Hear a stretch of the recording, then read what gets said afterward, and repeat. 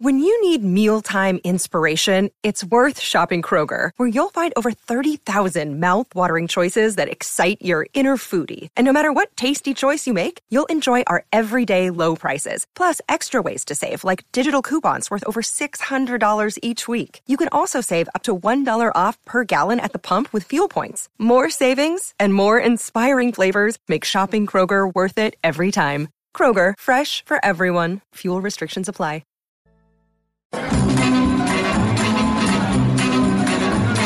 Sunshine, lollipops, and rainbows. Everything that's wonderful is what I feel when we're together. Oh, yeah. I'm in that kind of mood, you guys. A hardcore mood. When you're near the it's time for the 5 most magical of words. Harmontown is now in session. Please welcome to the stage the mayor of Harmontown, everybody, Dan Harmon. Thank you very much. What a warm welcome. All right, we've got some guests. We've got some guests tonight. I was at the Creative Arts Emmys tonight. Did a little presentation with Joel McHale. I don't think there's anything to talk about there. It was fun. At the Nokia Theater. I own a tux now. I finally bought a tux, so I don't keep renting them. Is that televised or non-televised? It'll be televised on the FXX network. FX has now created an FXX network. So it's non-televised. It's, I mean, you know, from what I've heard, actually, you'd think it was just sort of like, let's just start another thing like MTV2 or whatever, but it sounds like Landgraf, who's the genius, one of the few suits that I really respect and love, John Landgraf over at FX. It sounds like he's moving all the comedy over to FXX. That's what I've heard, and that because he wants FX to be associated with like their dramas. I mean, they're murdering it over there. That guy is like really, and Nick Grad and the people that work at FX, like they are a true scientific demonstration of the fact that it's not just bullshit when you say, hey, just like be creatively respectful to the creatives and stay out of their way, like make deals with the people you want to work with, and kind of like they pay lip service to that philosophy and they execute it. They only help. They say, look, we're not giving you a ton of money. You can do whatever you want here, and look at all of the programming on FX. It's fucking amazing. They win all kinds of awards. I don't know, whatever. I can't suck their little wieners enough. Now I call them little wieners. Yeah. I wanted to colloquialize it a little more. I accidentally said they had little wieners, and now that'll be the quote in the headline. Dan Harmon bashes, jabs, flip-flops. Dan Harmon took a shot at. Dan Harmon jab jibs. Dan Harmon bashes. Dan Harmon peen, pan, boom, bow. It's like I'm a professional wrestler. Like, just say things. Just go, can I have an omelet? Dan Harmon jabs omelets. Yeah, well, I need to eat it. I had to eat it. I had to put a fork in it. Dan Harmon sticks it to his omelet. Click here for the details. Oh, could I have a little penny for my Bacardi ad while you're clicking it? As long as you're here reading about how Dan Harmon jibs and jabs. What is the difference between a jib and a jab? I'm not sure. Yeah. It doesn't matter, man. Did you wear your iHarmon with your tuxedo? Of course not. No, I saw. Now, Dan, that's an opportunity to fucking market the iHarmon. It would have been badass of me, or whatever the opposite of badass is, to wear the iHarmon to the Emmys on a stage. But I felt like it would be distracting. I had a bit to do. I'm just not like I'm going to be needing it up there. I know I set up here. You can't pick and choose. You got to wear the iHarmon. You got to make it work. Right. Did you miss it while it was away? I felt for a couple times I was like, what am I supposed? But there was a teleprompter. Anyways, congratulations to everyone that won a Creative Arts Emmy.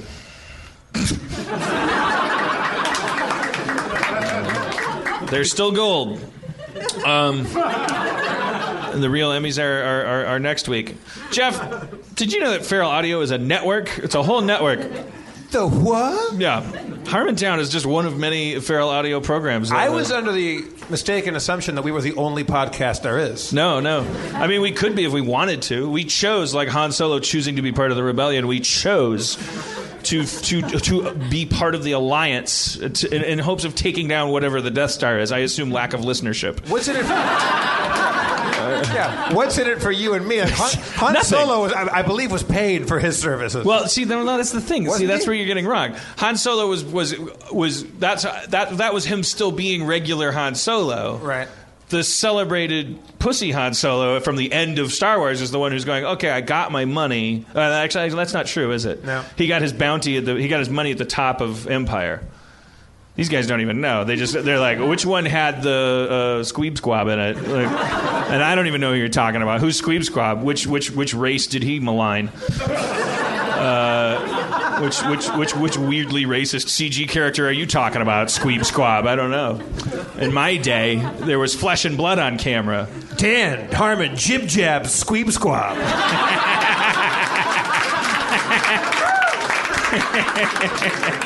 Click here to hear the real audio from the jibbing and jabbing. One of our newest brethren at the Feral Audio Network. I looked at it. He's a partner of our friend. Do you know James Adomian? Did you know that guy? He's from Channel. He's a Channel 101 alum, kind of like he's out in there at Periphery. He's very, very, very like super talented, funny guy. Does like incredible impressions. Like he's sort of. You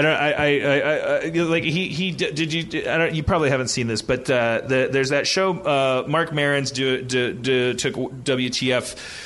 His sort of elan from that, and he's doing this IFC show, Maron, and then they did this thing on the web called Maron in Space, where James Adomian is playing Mark Maron, and it's really fucking funny. Like it's the most incredible it's an impression of Mark Maron. It's really, really fun to watch. It's just Mark Maron flying around in space. Anyways, his partner who produced that with him probably wrote it. I don't know. We'll ask him for the details, but he has a podcast on the Feral Audio Network. It's called Don't Ever Change. And we're going to bring him up right now and talk about it. His name is John Roy. Hello, John. And grab any mic you want. Cool. Sorry, my intros take a while, but my interviews are even worse. Awesome. You'll find. I'm in. I'm a bad interviewer. But I'm interested about your podcast because it's called Don't Ever Change, and I haven't listened to it yet, but it's specifically you have guests on and you talk about the person that they were in high school. That's it. Just all about high school. So we've had Jonah Ray on. We had Matt Myra, Sean Patton. We've got Howard Kramer coming up. We just did Ron Funches. It's a lot of comedians just talking about what they were like in high school, what their town was like, what kind of the feel of that, and then any weird stories. Like Jonah Ray got in a fight with a Samoan guy. The Samoan guy ended up falling down the stairs without Jonah doing anything, and then they expelled Jonah from high school. Like, it's like weird stories like that because the dude was on the football team, so Jonah had to leave the school because he fell down the stairs, essentially. So it's like weird stories like that. We just it would have upset the balance for him to stay because Jonah Ray would be the guy that beat up a Samoan guy. People would be gunning for him, man. Like, he'd have to defend it. I don't even know. I think you go straight to the top if you knock a Samoan down the stairs. I don't want to. That's then you just Mr. Sandman, then Tyson, and you're done. I think. In terms of high school politics, I think you're finished. You're Walter White, season 5. I took the Samoan out. Tread lightly. At my high school, there was a girl, and she was big, and she was in the Crips, and she beat up 3 guys from another gang. She was Samoan. Every detail of that story gets better and better, like a ladder. She was as big as a house, and she was very sweet. But there was a fight broke out, and she beat up 3 1 guys. 1 on 3, full, all 3. And I won't say her name, but she in front of an AM/PM gas station, she just boxed down 3 other dudes, and like handily. Like, well, there's not going to be 4 women who all did that. Which one of us is he talking about? Like, he won't say the name, so I guess. Well, I mean, people that went to my high school, they know who she is. Know That's who all she I'm is. saying. And I wish her well. If you're listening and you're Samoan and you're not a badass, like, feel free to write into the show and go like, this is a offensive stereotype. But I mean, sooner or later we'll get around to that, right? Like, we're making good headway into our Roddenberry vision of tomorrow, where pretty soon it'll be not okay to say Samoans are badasses. But as of press time, I'm sad to say I don't meet enough Samoans in my life anymore. I think that's part of it. It's an obscure group, but whenever you hear the word Samoan, it's in reference to somebody beating the not beating the shit out of it. Like usually in professional, like there's a Samoan boxer, a Samoan wrestler, a Samoan kid from your high school that was like a quarterback or something. Like they color between the lines, but they're they're unstoppable. They're juggernaut people. I can't believe after... It's almost like in a role-playing game when certain races get certain bonuses, like you have a +2 strength if you're a dwarf. Like, if we had that for human groups, maybe Samoans get like extra strength. Let's clean that up. I'm assuming it can't be true. I'm assuming that's perfectly racist. And like tweet me or tumble me or whatever you want. Say I am a very, very mild but that's the other thing though, is it's I feel like good-naturedness is also thrown in there. Like it's like happy people who could beat you up but aren't. They're going to hang out and have fun. That's part of it. It's not like they're Tasmanian devils. Their diet is basically root vegetables. Yeah. And that's but if you're a scrawny, clumsy, everything mean, like short-tempered, ineffective bully who always gets his ass kicked, and you're Samoan, we'd love to hear from you. So we can just end this. If you're Samoan, you've ever been the head in the arm's length classic bully thing, and you're unable to punch that guy, and you flail away in the air, then that'll help us know that people are just people. And we should... I can't believe it took us 72 or so Harmontowns to get to Samoans. It's not like I'm operating with a scalpel. I sort of just keep banging a shovel on the wall. I'm like, I wish black people liked me. That's the way to do it, I think. That's how you get them to like I'm very forgetful, and I tend to repeat myself. And anyways, so John Roy, how long have you been doing this podcast where people talk about themselves in high school? We've taped, Jesus Christ. No tape was ever used ever in any podcast, but I'm 39, so I still say taped for everything. We've been doing it we've done about 10 episodes, but we've put out about 6 of them. So really recently, we just started it. We started it all in the new studio, so we recorded every one up there in Burbank, and it's been great. That's my studio. Oh, well, thank you. Yeah. It's pretty good, man. I just hope people are people love it. You can tell when they walk in, they're like, oh, there's no visible mothballs. This is good. Like a lot of times you record podcasts in like under a Murphy bed. Like it can be bad. Like you don't really know. So they like it. Yeah, I'm trying to become like the Howard Hughes of zero profit industry. This is my first move.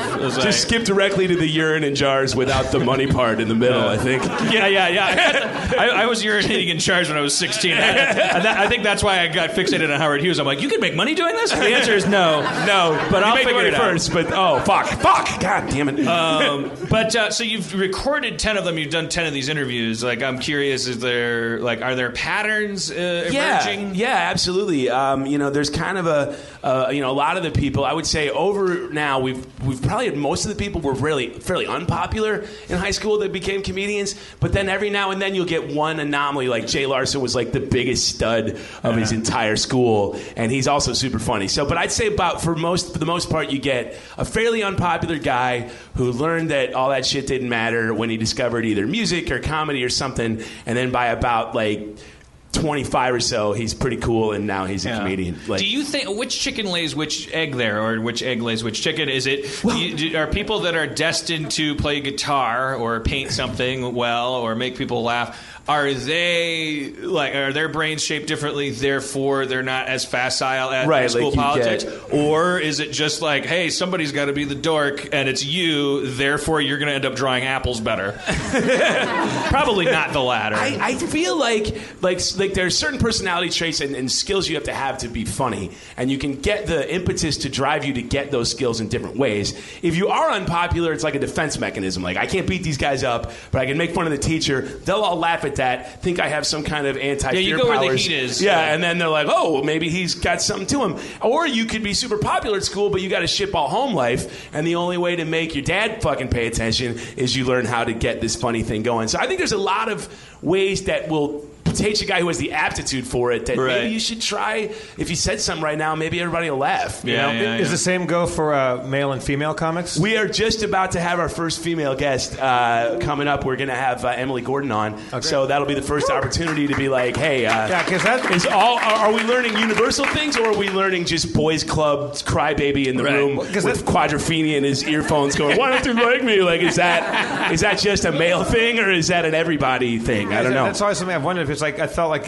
that's kind of this question that's been like very delicately trod on territory, is like, female comics versus male comics and stuff. And I just felt like, for me, the male class clowns were rewarded for it. The female class clowns were punished for it. The teachers shut them off. The reinforcement was different. Or the other classmates did. It was not as okay for a gal in my junior high and high school to kind of wisecrack for some reason. Like, I don't know where it came from, if it was everybody or from the top down. But I'd be curious. Well, I'm going to ask that very question, and we'll find out. That sounds fascinating. The answer to that. Well, and that'll be. And she'll be able to really bring. You'll make up for 10 dudes interviews with her because she's also trained in the whole thinking about all that stuff as well. Yeah, no, we want anyone thinking about anything. I mean, a lot of times our podcast is like, what did you eat in Burger King? Oh, fucking all that shit. Chicken sandwich? Oh yeah, chicken sandwich. Like, we need to get like a little bit more intellectual discourse on things. That's kind of like Harmontown. It's a little like Harmontown. Girls are definitely socialized to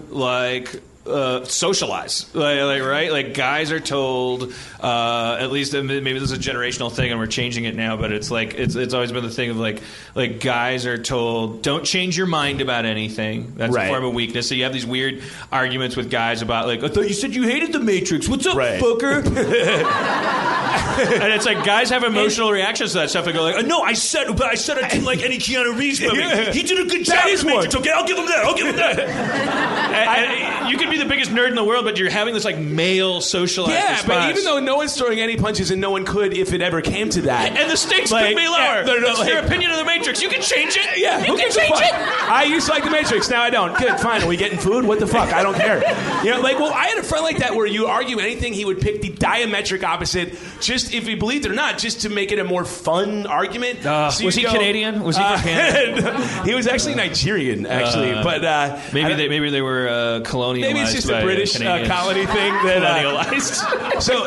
So if you said I like Metallica, even though he basically likes Metallica, he'll go, Metallica's the worst band of all time, just to make you take that stand for no reason. I don't like that. Jeff's a little like that. Are you? Yeah, but I'm generally right. Well, I think that's why you make yourself right. Yeah, you'll go like, ketchup's the worst, and I'll tell you why. And then you just plant a flag, and then you're not gonna stop until mustard is illegal. And it's like you just do it to do it. I do it because I pick. I think in the past I would pick things like you say, and then I would stick to them for no reason. I did do what you said. Is that. Like, sometimes I would just pick the diametrically opposed thing just to have that sort of interaction. Just to get that thing going, whatever that is. I think I definitely outgrew that, but, like, I'll just go, like, you know what? Like, fuck Wolf Blitzer, fuck Led Zeppelin, fuck this, fuck that. Well, the second one's controversial. Who's going to go, wait a minute, fuck Wolf Blitzer? Did you just say something about News Kenny Rogers? And the camera pans over, and there's like a Paul Bunyan guy finishes wiping his mouth with a napkin. I can tolerate a lot of things. I've watched my country go from a field of beautiful pine to a bunch of Walmart parking lots, but I won't have anybody sullying Wolf Blitzer's name. You, sir, can meet me outside. But my joke was always that I can convince anybody that they don't actually like Rush. Because they don't. Because you're right. They don't like them. No, you had an older brother who did, and you're an idiot. And don't say they're technically a good band because Hitler was technically a good chancellor and shit. That's stuff. Yeah. What I think Rush did, and what bothers people that hate them, and I know people that like them, they took rock and roll and then they drained all of the sex out, just all of it, just pulled every amount of sex, and then they replaced it with Ayn Rand and sci-fi, which is not a good substitute. What? Rock and roll was sex. It was Elvis's pelvis and all that shit. And it was like, no, we'll take all of the reason this music exists. Remove that. You're right. Things about the Fountainhead with bass pedals and octagon drums. Because Rush was like 70s, 80s, right? Like, yeah, 70s, 80s. There's a lot of sexy music. A lot of people were inseminated and conceived during Vitor and the Snow Dogs. Nobody was conceived to a Rush song. Nobody put on Red Barchetta and took his pants off. Nobody's father came during salesman.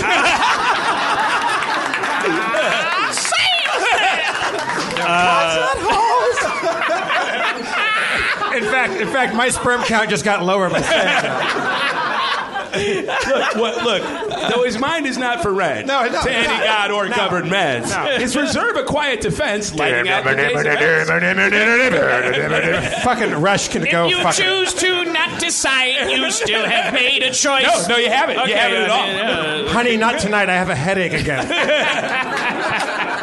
I think I have a technical headache. Joe Hill, the author, totally hates Rush, and he was tweeting some shit, and somebody tweeted something about how he was just so mad that Rush was in the Hall. So Joe Hill goes, in honor of Rush getting in the Rock and Roll Hall of Fame, I will now listen to all my favorite Rush records. And then a minute later, he goes, done. I mean, when I played Dungeons and Dragons in high school, my first dungeon master, no, not my first, my best dungeon master, Graham, had the jean jackets, and he had all his T-shirts were like from different states that had state parks because he loved nature. He wanted to be an elf or like Spock. Like he was one of those personalities. He barefoot a lot? prided himself on his pit stains, and went to high school with a woman's briefcase, and because he was like, how does I that give fit zero fucks. Like I guess he didn't give a fuck because he's like Spock, but like badass. Like He gave and received zero fucks. yeah, like it's like fuck you. I'm smarter than you. Like it's what, you know how you want like the Columbine kid to you want to reach back in time and go, it doesn't matter. Like Graham was one of the kids that he knew it didn't matter. Okay, that's the personality you get. He's just like fuck this. He fuck, saw fuck through all the of it. illusion the minute they presented it to But him. he loved Rush, yeah. He loved Denim and Rush, and yeah, they were like, you know, he'd sign your yearbook with Rush lyrics, and I didn't hate him. He made me, because he loved him so much. I would be like, I would be one of those diametrical guys and go like, they're the worst. Pink Floyd's way better. Like, right? You're Who's the band? 15. Is it Yes? Is it Yes? The band that has like a "Let all good people Yeah, that would be Yes. like that. They may absolutely fuck off into the night forever. Jeff, Christopher Squire! I'm sorry. I think I have a That's special what he guest. You know, I hate to. We're talking about music, but you know, I really Is Neil Peart right behind me right now? Yeah, you're going to have to deal with the professor. One of my favorite musicians of the world from the Michael Jackson Thriller song is Vincent Price. Did you? I don't know if you knew that. Like, Is he here tonight? well, I he's think a lot he of people might think be. he's dead, but Vincent Price is actually here. Hey, is it Vincent Price the actor or Vincent Price from Thriller? Well, it's Vincent Price. It's Vincent Price the actor. I don't know if he wants to do the Thriller I mean, bridge. should I do a beat? Maybe you could rap a bit, and he could do like the Vincent Price breakdown in the middle of it. I mean, we could.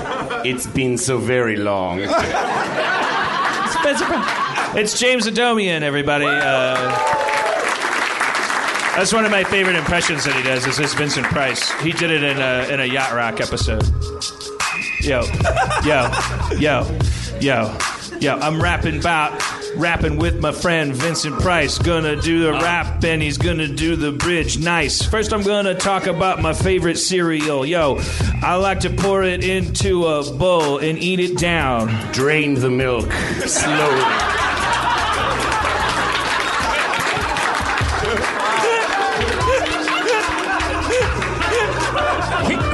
He just made cereal spooky. I don't know what else to do there. Count Chocula brand cereal. Yeah, just all right. Well, anyways, I don't know. I don't want to pimp you to do impressions and stuff. But Oh, I love that. I love when I was a kid, he used to do advertisements. Like you would cousin subs, for instance. I don't know that one. What is it? How's it go? Well, I was a local sub place had Vincent Price on the payroll, and he would go, "Hello, sorry to interrupt your meal, but you could be having a spooky sandwich from." And he would pull a cord, and a cheap ass Photoshop pendulum would cut the sandwich in half. And he'd be like, "That's how I cut my The sandwiches." ham has been murdered. Was that voice ever actually considered scary by society? Like, why that voice? It is weird. It dates back to really asshole landlords from the 1800s. That's why they're afraid they could cut off their gas oil at any moment. So that voice was terrifying. People really used to believe in vampires. I think so. You didn't have to be like ripped in order to be scary. Like we transitioned into a society where like we had enough security camera footage to realize that the really scary thing is physical fitness and Being an aesthete was no longer sociopathology, not people who are. I'm a gentleman. I like the smell of your blood. It's like that guy you can take down. Aesthetic reasons are the reasons I persecute you. It's like there used to be a fear of people like Bela Lugosi. Like that guy's not scary, really, through a modern lens. Yeah, look at that weakling. Yeah. He's out to get us. Not after you see enough like Chinese babies getting run over in parking lots, like on 4chan. I didn't put them there. Fucking Jesus! Why do I always bear the brunt for these videos I mentioned? Wait, tell me more about the Chinese baby parking lot. Dude, if you know what to look for, and I do. No, there's horrible things that happen. If I type those keywords in, I'm looking at a video of babies being run over in a parking lot. There, you can find. I mean, there are so many cameras now, and there's been that way for so long, and the population is so high now, and there are so many countries where like China has different rules. By the way, I guess you're saying there's surveillance footage of a baby accidentally being run over. There's not a parking lot full of babies that people, as a blood sport, like. Well, that might be a thing. I don't know. The one child policy wasn't working. There's just horrible shit you can see. Like in countries that are overpopulated and that don't have good Samaritan laws, you know, that where there's just like, oh, this guy was eating someone on a subway. Look at this. Like it's just. Anyways. Eating on a subway? Where? What would Vincent Price have to say about a Chinese baby getting run over? Oh, God. Nothing appropriate? All right. You're My one son. My one precious son. Come unto the carbuncle. Come onto the carbuncle. That was a big Poe story, I think, wasn't it? Come onto the carbuncle. Wasn't that Edgar Allan Poe, I think? All right, let's make it easier. Wait, keep the music going, Jeff. Hey, Vincent Price, maybe we should go. Vincent Price, I know you're my roommate. I was hoping that we could pay the bill to the Department of Water and Power. But my car doesn't work. Could we go to the grocery store together? And we need to get some Sudafed and some maple syrup. Do you mean some pseudoephedrine for your ills? Oh, my God. I have quite the elixir, roommate o' mine. Oh, my God. It's making me drowsy. I don't know. Okay.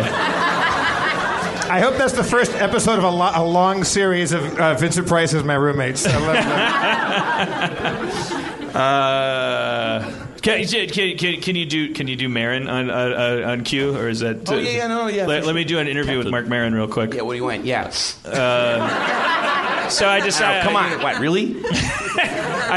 Thanks for having me on your show, Mark Maron. Oh, yeah, it's my show because I was being interviewed. Yeah, fine.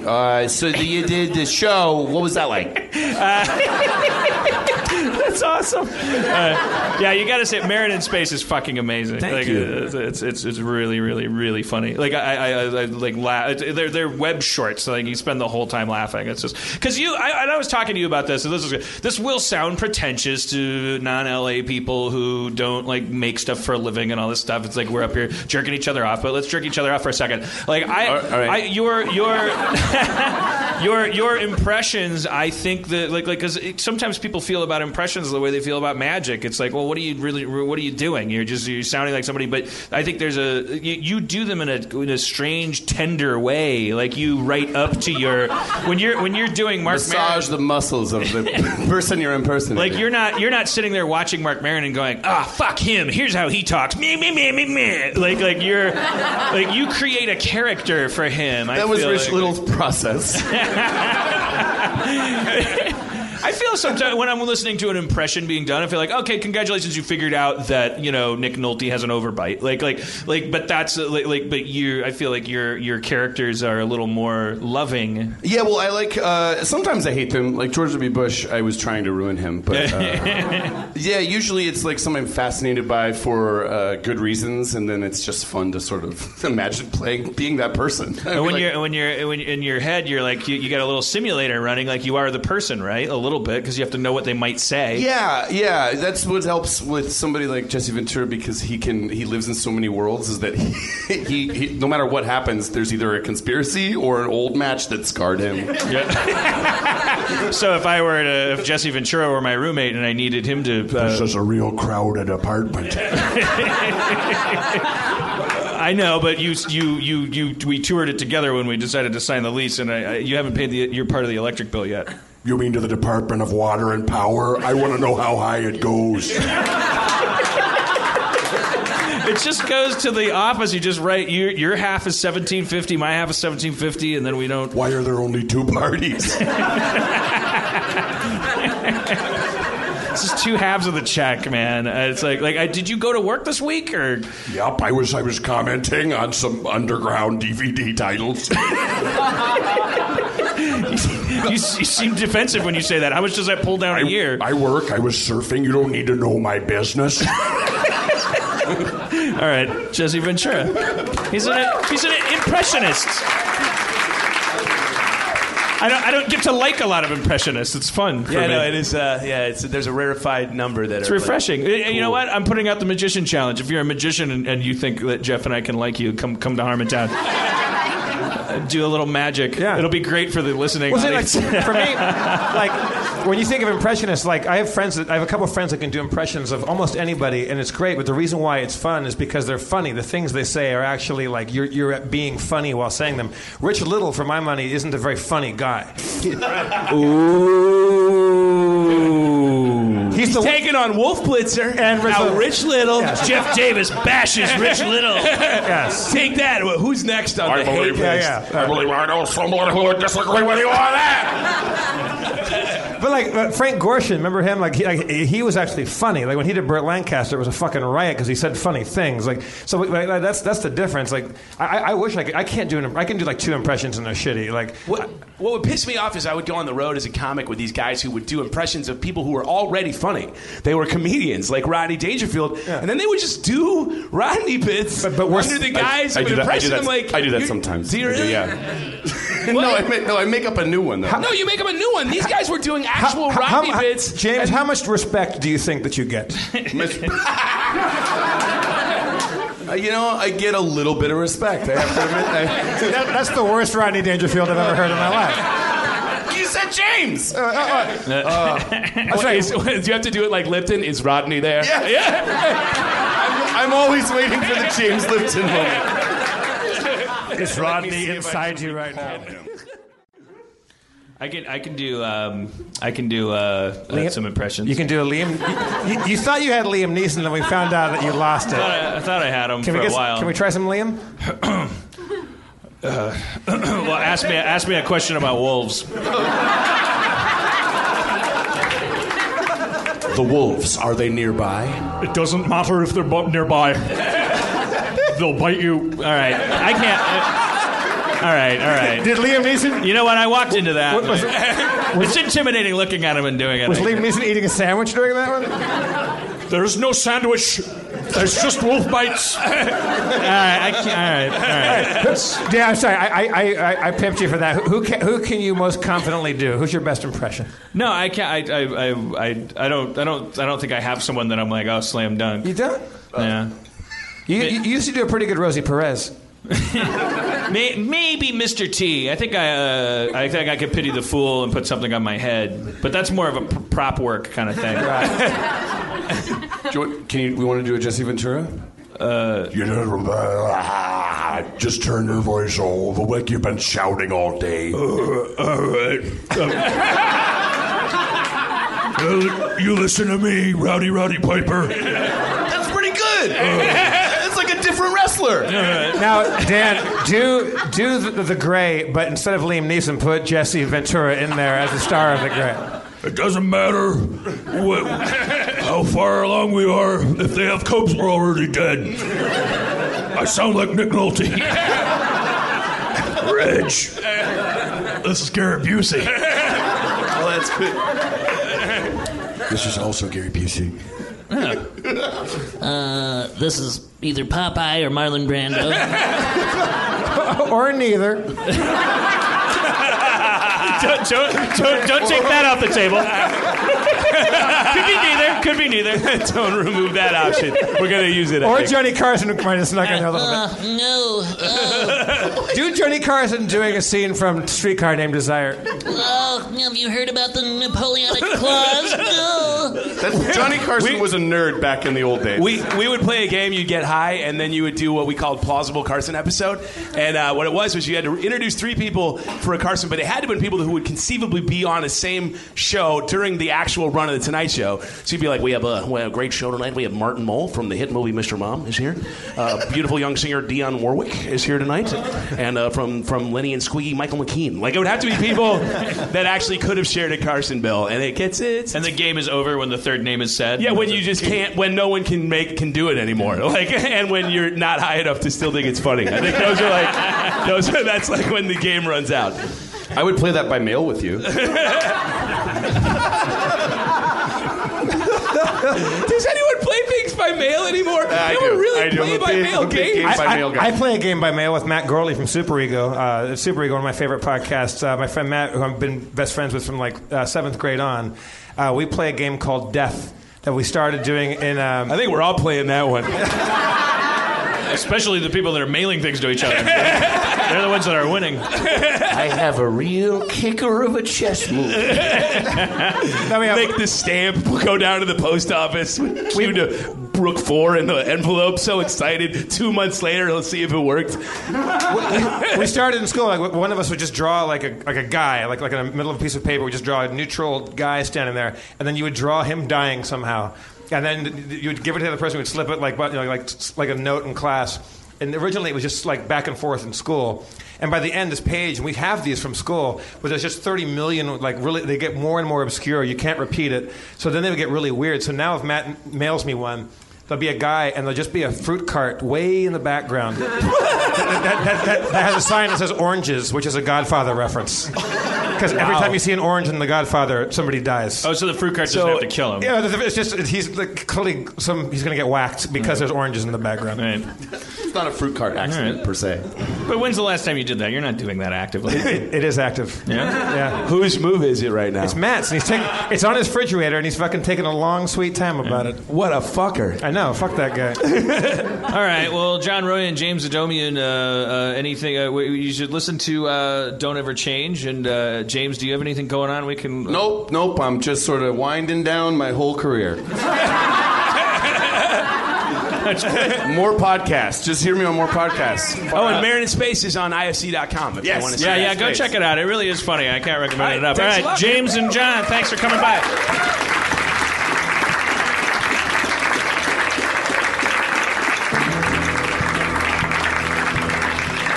Ugh. All right, look.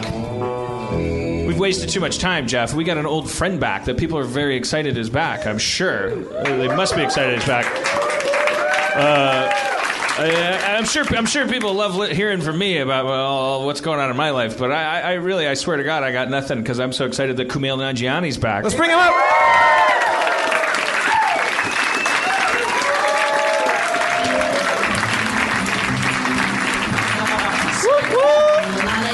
Hello. Everything that's wonderful is what I feel. Dude, man, that sounds like what my heart's doing right now. Me too.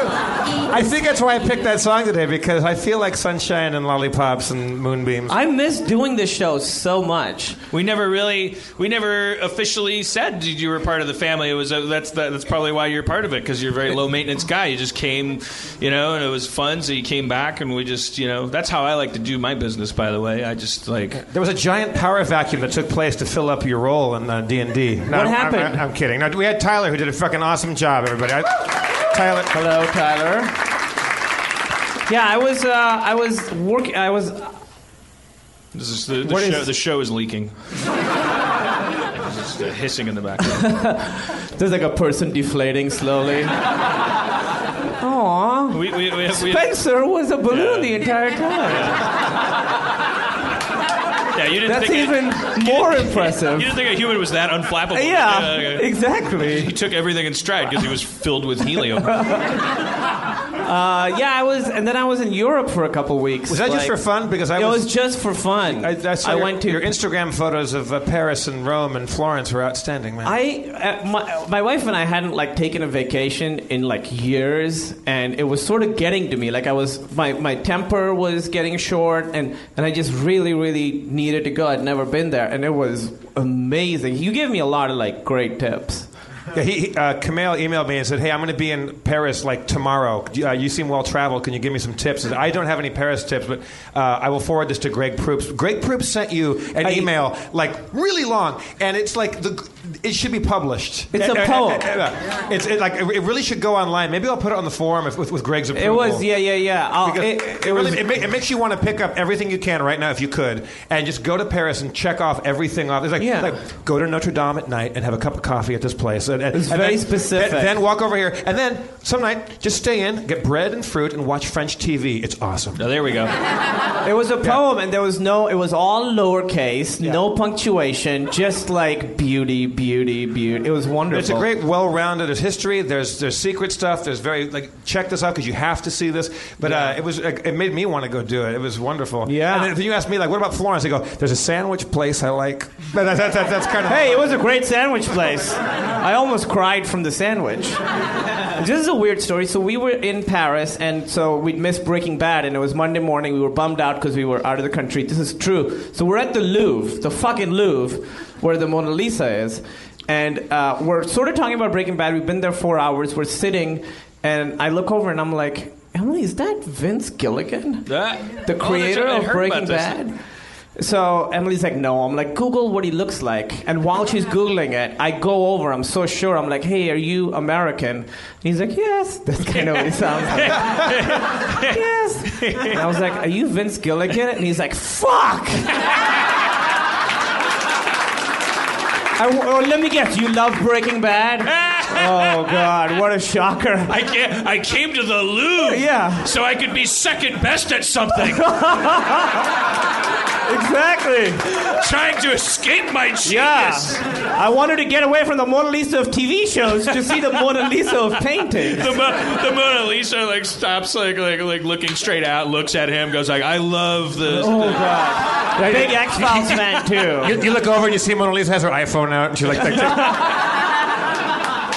I never do this, but I got a picture with him because my hands were shaking while I was talking to him. It was awesome. He was like a great guy. He's nothing like I would have pictured him. I got to meet him at a function. I was invited to this TV Guide showrunner's dinner or something. So it was the only place where I'd ever get to meet him because he was technically the other. I just was just fanned out and took a picture with him. I don't have a story like that, but he's. Let's talk about his personality now that we both met him. He seems like he's such a laid-back, nice guy who, if you give him a compliment, he always deflects it. He's like, oh, that wasn't me. That was this person. That was this person. He, gives his whole team the credit for everything, and that show is...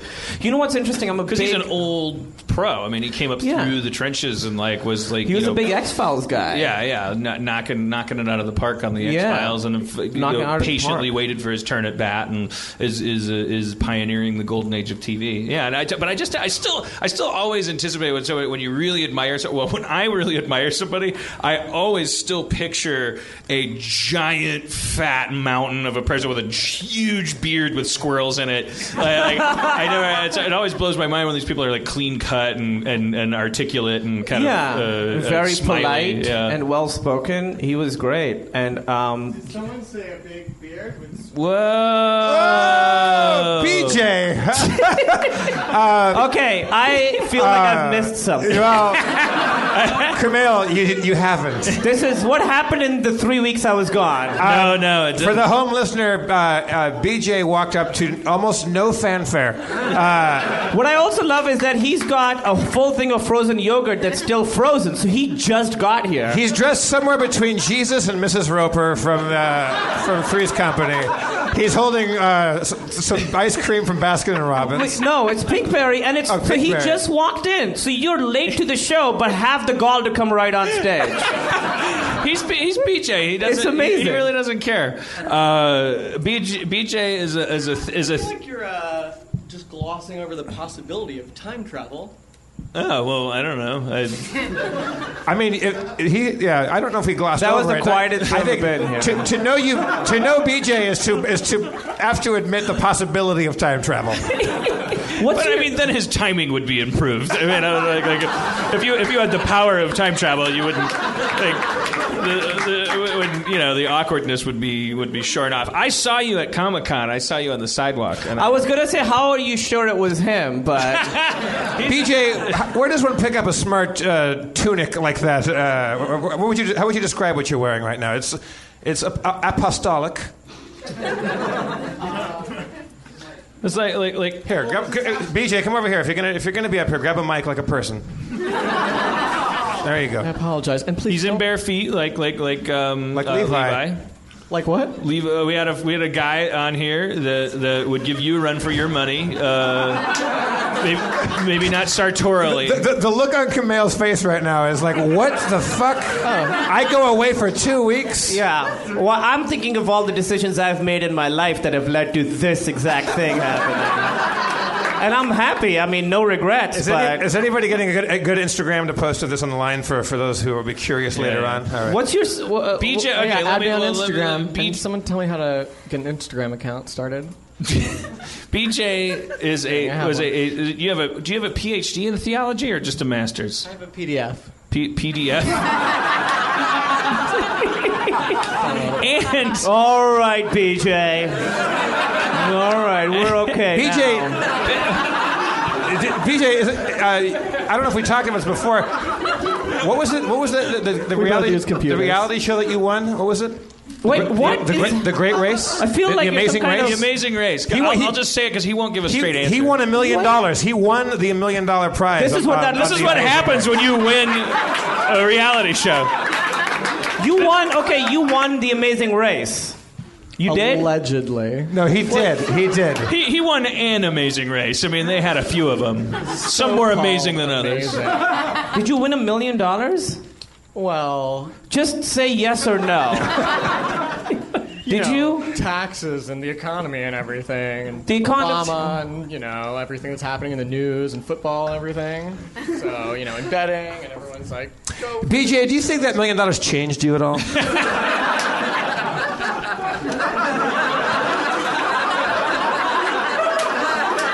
And please say yes. What I want to do is, I want to call the showrunners of Amazing Race and be like, this is what you did. No, I didn't see the show. I mean, you were always this BJ, probably. You were this BJ on the Amazing Race. I was much less BJ in the past. Really? You feel like you've using that phrase. You were rounding off the edges a little bit back in the old days? Aaron knew him in the Clark Kent days. Oh, yeah. Before I got my superpowers? Right, yeah. I guess that's what I'm saying. Or at least before you got that hat. Before I got LASIK. Right, that hat is its own kind of superpower. This is actually not the hat I would prefer to be wearing right now. Really? That's your second favorite hat? That's plan B.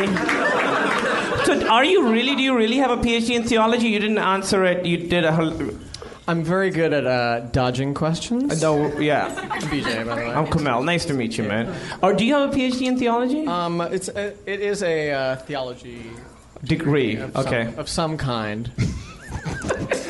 I've got it. I don't have it on me. I don't have any pockets. How did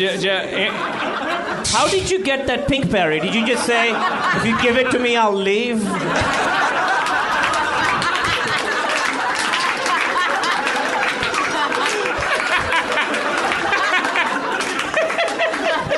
I'm going to get picked apart on Reddit for that comment. What flavor Pinkberry did you go with, BJ? Well, people want to know. Yeah, when they were like, what flavor do you want? Where do you go? Oh, the football and economy. Is that vanilla? Well... BJ, if you're going to be that specific in your clothing and your attire, it's funny how soft-spoken and ambiguous you are in your replies. You guys are talking to $1 million theology student here. I guarantee you he doesn't have a lot of that left, right? That money goes quickly, right? It's hard to keep it. I could see your wheels turning to not answer the question, but say something. How much of the money do you have? Are we falling in love? Is that what this... I feel like you're misreading the signals. You're like leaning in. This magic moment. So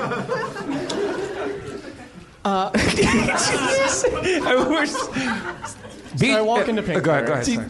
Yeah. Oh, you got a story. Go ahead. You guys, if you want to hear the story, you'll have to stop interrupting me. All right, here we go. Just kidding. I walk into Pinkberry. I think I know what I'm going to get. Okay. I walk up, and Chanel says to me, "Take a look to the right. There's all our choices." So many more choices than I thought there would be. Apparently, I was at the flagship Pinkberry. I'm glad Jim Croce isn't alive to see this. So you got confused about the choices. So I said to Chanel, In my mind, we just cut to a second unit shot of you two in a convertible on a country road. And you guys are going to go find out why. They accidentally win another $1 million. It's no accident. I know. I mean, that's a hat on a hat playing music while BJ's on stage. Well, it's a hat on a hat on a hat. Yeah. I used to live in a neighborhood with a man with two hats, and I thought, that guy is crazy. And that is an indictment. Yeah. In the land of BJ's, the man with two hats is king. Well, I mean, might as well bring Erin up. She's usually the BJ like handler, kind of like she's the BJ whisperer, I should say. No one handles. She's him. out here somewhere. She can make me talk. Oh. Here, sweetie. No, you can stay, Kumail. Yeah. Here, I'll stand here. Have this. Well, can we get another You can mic? share a chair. Here, I'll grab Spencer's. You grab mine. Oh, have a seat, Aaron. Oh, I can stand up. BJ, you're dripping Pinkberry all over our stage. Oh my goodness. Ugh, I'll have to get a paper towel or something. This happens literally every time I walk into any place. Aaron, talk to BJ. Hey, BJ. Hey, Aaron. How's it going? Pretty okay, I guess. All right. BJ and I used to do an improv show together. Really? Can we see a little bit of that improv? Can I see a little? Wait, you guys have actually known each other for a while? I'd like to see. BJ's my friend. I'd like to see a little bit. Try to as much as you can friend. to approximate the improv that you guys used to do together. Oh, hi. Okay, don't you want a situation? Okay, Yeah, I guess this is enough of a situation. Hey. Hey, are you okay? Pretty okay, I guess. Are you okay? I'm all right. Scene.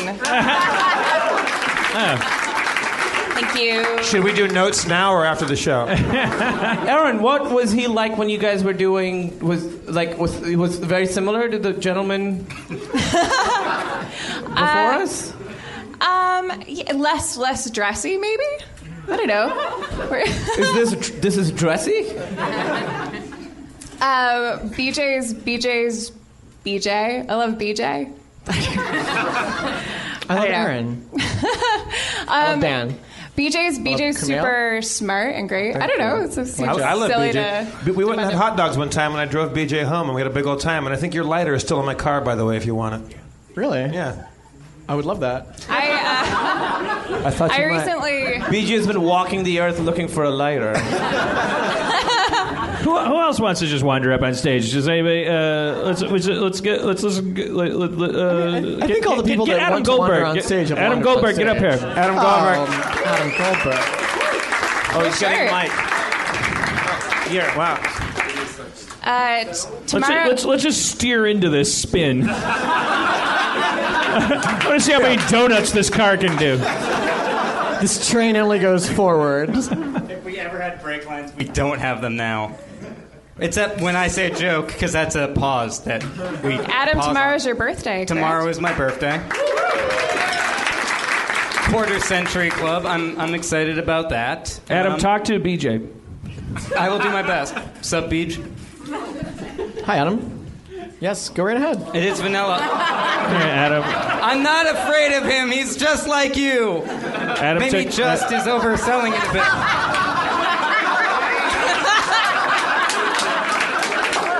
Adam Goldberg stuck his finger in BJ's Pinkberry, and when everyone went, "Oh," Adam's response was to say, "I'm not afraid of him."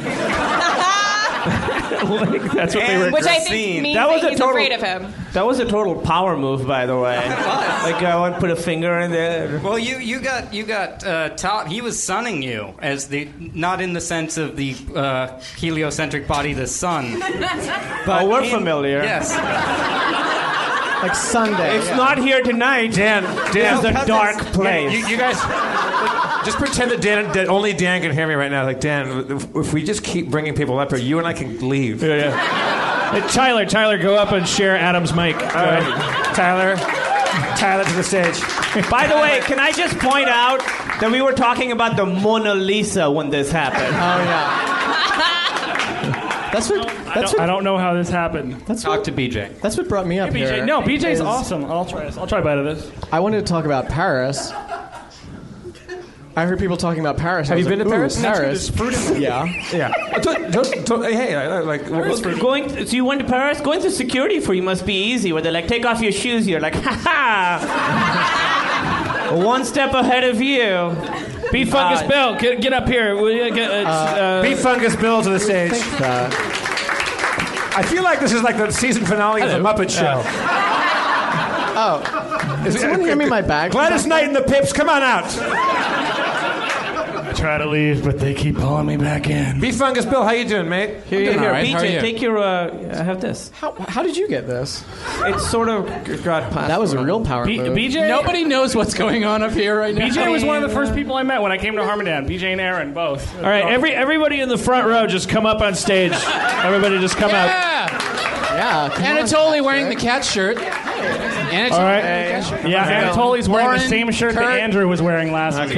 Now, everybody, we're going to go shirts and skins. Jay. Hey, what's up, guys? All right. Now, what if we blew everyone else in the audience's mind and we had a perfect dance routine up planned out? That'd be pretty good. Wait, Anatoly, are you wearing Andrew's cat shirt? Yeah. Fantastic, man. Wow. All right. So, have we hit rock bottom, or we're just about there, Dan? I think we should all sing Edelweiss, like from everyone, 1, 2,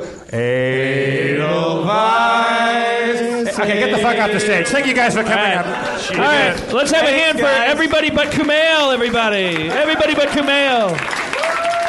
Thank you for joining us. Thank you, Beef Fungus Bill, Adam, Anatoly, BJ, Tyler. Who else was up here? Lauren? Kurt. Jay, what's going on, mate? It's always good when they drop by. That was pretty people. Awesome. That was fucking great. Yeah, so not a lot happened while you were gone. Well, with BJ, I've never had more questions for a person, none of which I really want answered.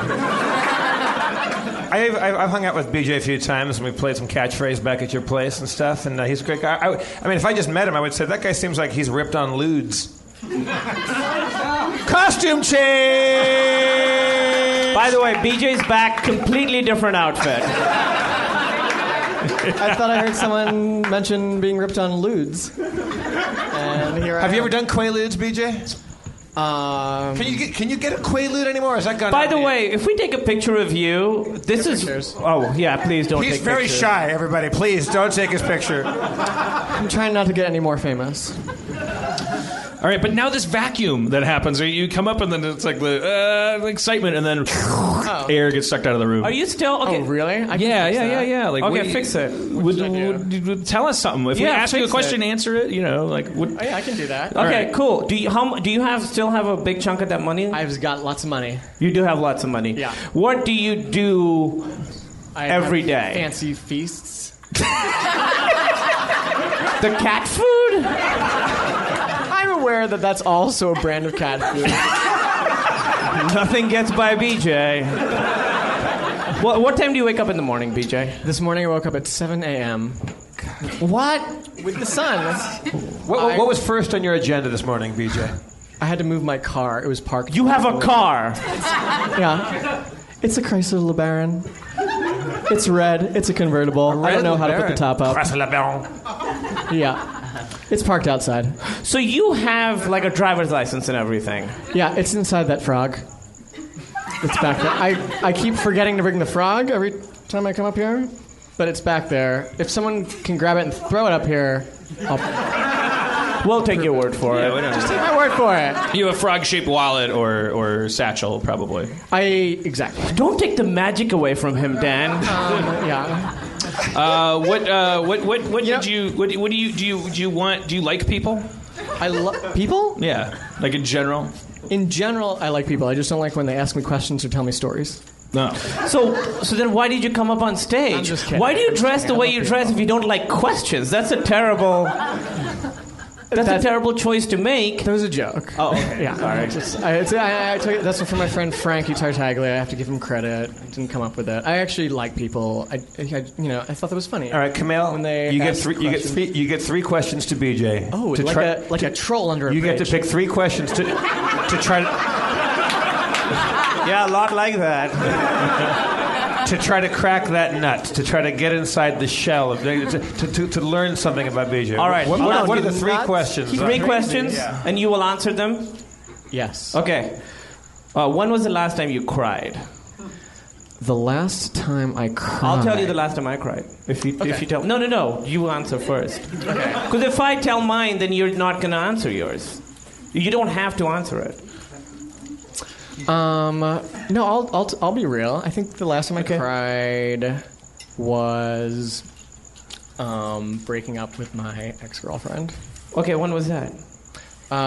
It was like how long ago? Well, it was like a few months ago. Okay, all right. Do you want me to? If you are comfortable. Oh, sure, yeah. I mean, this is going to be such a shitty answer, but I did cry looking at some of the paintings in the Louvre. I got I no really shit, did. really? Yeah. Really? Well, I saw this one, and it was this gorgeous, huge. I didn't even look up the name of the painting of the guy because I just didn't want to look him up, and then people are like, "Oh, he's a hack," you know. I wanted to have that experience, but it said that it took him 5 years to finish it, and I just started the moment when it was 5 years, and he was the last one. He's like, "I'm done," and it's this beautiful big painting, and that moment where he's like, this is what I did. You're crying now? You're getting choked up now? For real, right? Well, just a little bit. I mean, it's just really, seeing all these people, doing all this wonderful, beautiful stuff. It was very affecting. I was very affected the entire time I went to all this. I think that's what's missing from my life, is any kind of, I was just yelling at Aaron tonight about yelling at some kid on the internet, about yelling at Sony, about getting yelled at, about yelling, about not being appreciated, about some TV show that I'm making. But that's how I am, I need to go and look at a painting. I'd probably burst into tears myself. I'd probably rip my own head off. Yeah, I mean, I'm very preoccupied. I'm not I'm angry, But and then when I saw the statue of David, this is true. I saw the statue of David. It's beautiful. It's huge and perfect. It's beautiful. And then, this is true, I read that he had finished sculpting it at the age of 29. And finished sculpting it. And this is true, the first thing I did, I logged onto the wireless at the museum, and I canceled my pre-order of GTA 5. For real? Yeah. But Kumail, I will say, in your defense, back then, a slab of marble was a video game. Well, yes, you know what? David is my GTA 5. You're right. That's just him killing time. I went into the in Florence to the Uffizi Gallery where it's beautiful. Botticelli's Primavera is. Which is Venus in the half shell, and you see building a room after room after room after room after room of just the things that you were allowed to paint back then, which is religious themes. You just see Jesus and Mary and Jesus, the Annunciation, the Assumption, and this and that, and you see Jesus. The and Mary. Assumption? Yeah. I don't know if that's a real thing. It's just funny to me. It'd be a funny fake thing. The Assumption. That would be. It's a painting of a guy. It's like Jesus just walked by him outside an ice cream shop, and the painting is capturing the moment of him going, nah. I bet that looked a lot like him at Pinkberry earlier tonight. But you see all this stuff, and it's all biblical. It was illegal, basically, to paint anything else. And then you walk into a room, and I think it was for one of the Medicis or something like that, and there was a privately commissioned thing that was humanist. It was like mythology stuff, which is naked people.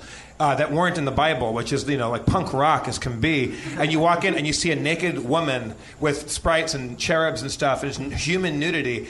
And I just plopped down in my chair, and it was like hearing what a seminal rock and roll record would have been if you listened to Lawrence Welk all your life. Like, oh Jesus Christ! Never mind the Bollocks is playing. But it's also it's beautiful. And I sat there, and there was two other people. There was lots of people milling about, but there was two other people. There was an older woman and a younger woman, and everyone, the three of us, like after sitting there for about 15 minutes, looked at each other, and we were all like not crying, but like all teared up. Yeah. And we all looked at each other and just gave each other a look like, Jesus Christ! And we had just this moment, and they were like, yeah. Yeah, I know. And we just sat there and just dug it for a while. But I've had this experience where I've turned a corner in a museum in Cleveland one time and saw a Cézanne painting that was half finished. And what made me cry is you could see his thumbprint on it. And it was the most beautiful drawing I've ever seen. And it was half finished. You could see he just gave up on it. And I just like, grr! It was like it completely came apart crying. When you see the David, there's like 6 other huge marble blocks that Da Vinci never finished. Mm-hmm. I mean, that Michelangelo never finished. As you walk down the hallway. Yeah, so it's all these blocks that, and so it looks like these figures are trying to escape from these blocks. It's Wait, he really... had like David prototypes? Is that what you're describing? No, after the David, this is the crazy thing, after the David, he was commissioned to make like these 6 other ones. And halfway through, this is true, the funding fell through. So when you feel bad about like a guy who made a great movie, who like, he can't get another movie made, that movie was great. The guy who made the statue of David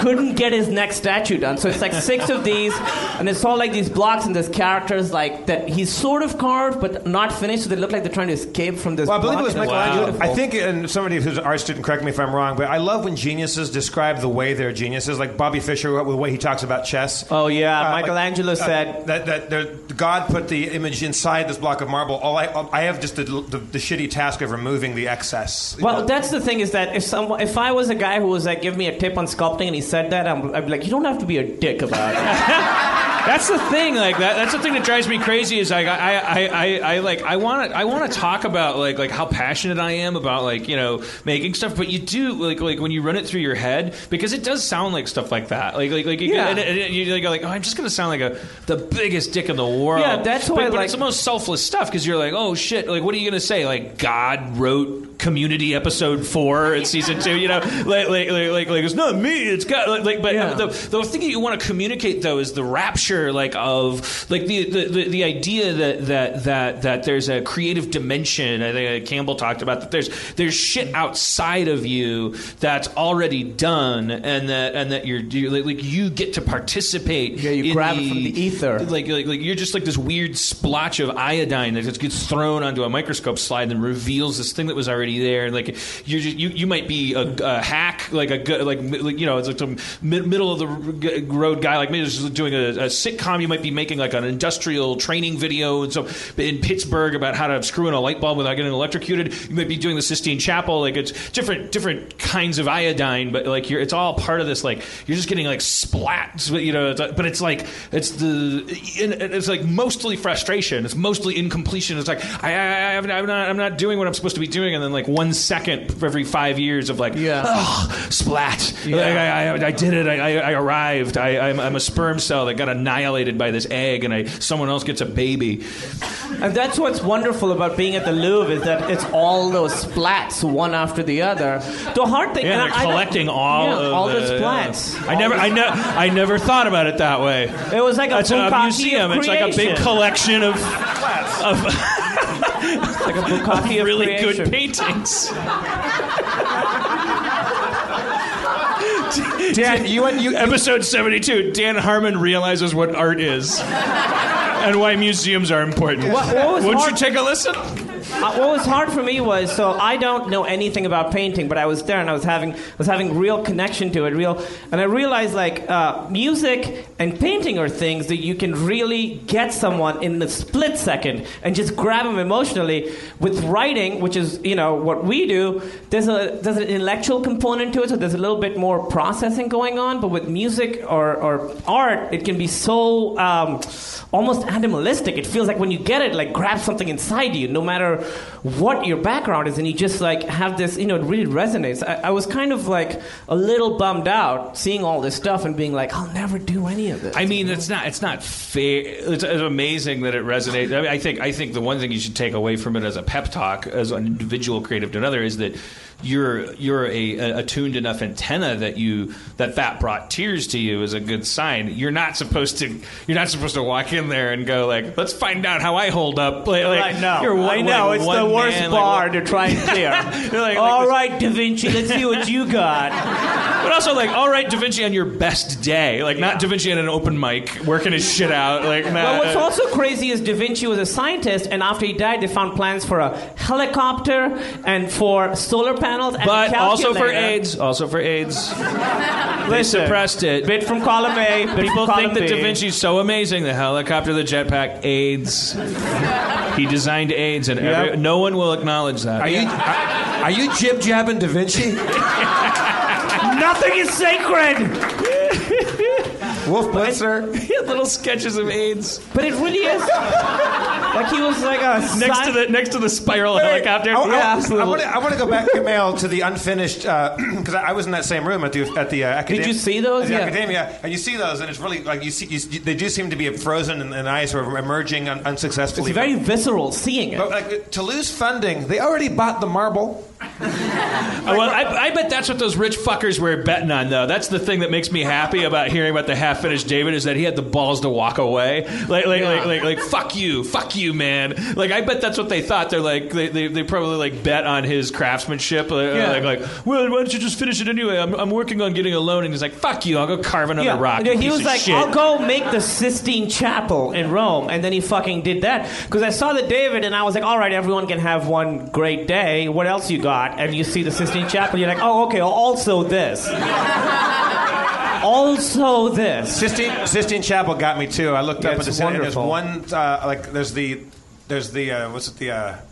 the Judgment Day on one wall, and then you have the God and Adam up there. Which that's the one you see a lot, but that's like 1/50th of the whole thing. Then aligning it are these giant curved parts along the sides, like the railings of the chapel, and they're huge. And he painted upside down on a curved surface things that read absolutely two-dimensionally, like they don't look curved, and they still look three-dimensional surfaces. Yeah. And that was just demoralizing. That's unbelievable. But I heard he stole a lot of that stuff from the Sistine floor. And a lot of people don't realize. You never look down when you go into that place, but he took that. Yeah. There's a guy named Harold Johnson that did the Sistine floor, and it's gorgeous. And he did it first. They did the floor first. It looks like perfect rectangles. That's what my friend was telling me. I went to the Louvre, and she was telling me what to go see, and she was like, and then go see the Mona Lisa, which is fine. And I was like, you just whatever the Mona Lisa, and I don't feel as bad about some of the comments that people make about me online. Because people are looking at the Mona Lisa. Yeah, they should have a comment section under the page. That would be an amazing spiritual journey. Yeah, you just go and there's there'd just be some guy goes, seems kind of racist, under something, and it'd be like, oh, just everyone's gay. I saw the Mona Lisa. It's really small. Dude, people said that to me. It's really small. I was like, that should make it better. It's the biggest. It's the most well-known portrait of all time. It's too small. It's a postage stamp, but that's even better. I just think whatever. People said that to me. Because she's smiling or not, I can't even tell. Yeah, that really got Will she? Won't she? Guys, I have one word for you: Museum of Jurassic Technology. Oh yeah, that's great. Hey, don't talk unless you have a microphone. Museum of Jurassic. Do you want to explain what that? Have you been to the Museum of Jurassic Technology? Yeah, I've heard about it. It's like an art installation. It's not real, not real Jurassic technology. Yeah, it's it's an art installation. Why do you love it? Have you been to the roof? No.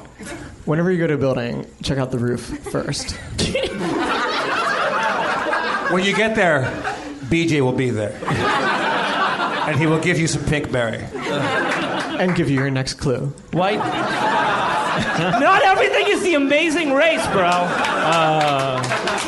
He's been corrupted by The Amazing Race. Yeah, he thinks life is all right. Where's my next clue? When was the last time you cried? When's the last time I cried? I cry. The answer will be absolutely unacceptable because the answer will definitely be because I'm working on Community. It'll be because while I was breaking a story of my own about my show about people going to a community college. But I cry. I cry when a story works. It's like I'll be going like. And it's really embarrassing sometimes. Like if I'm in a room full of writers and then like I'll go like, well, it's like.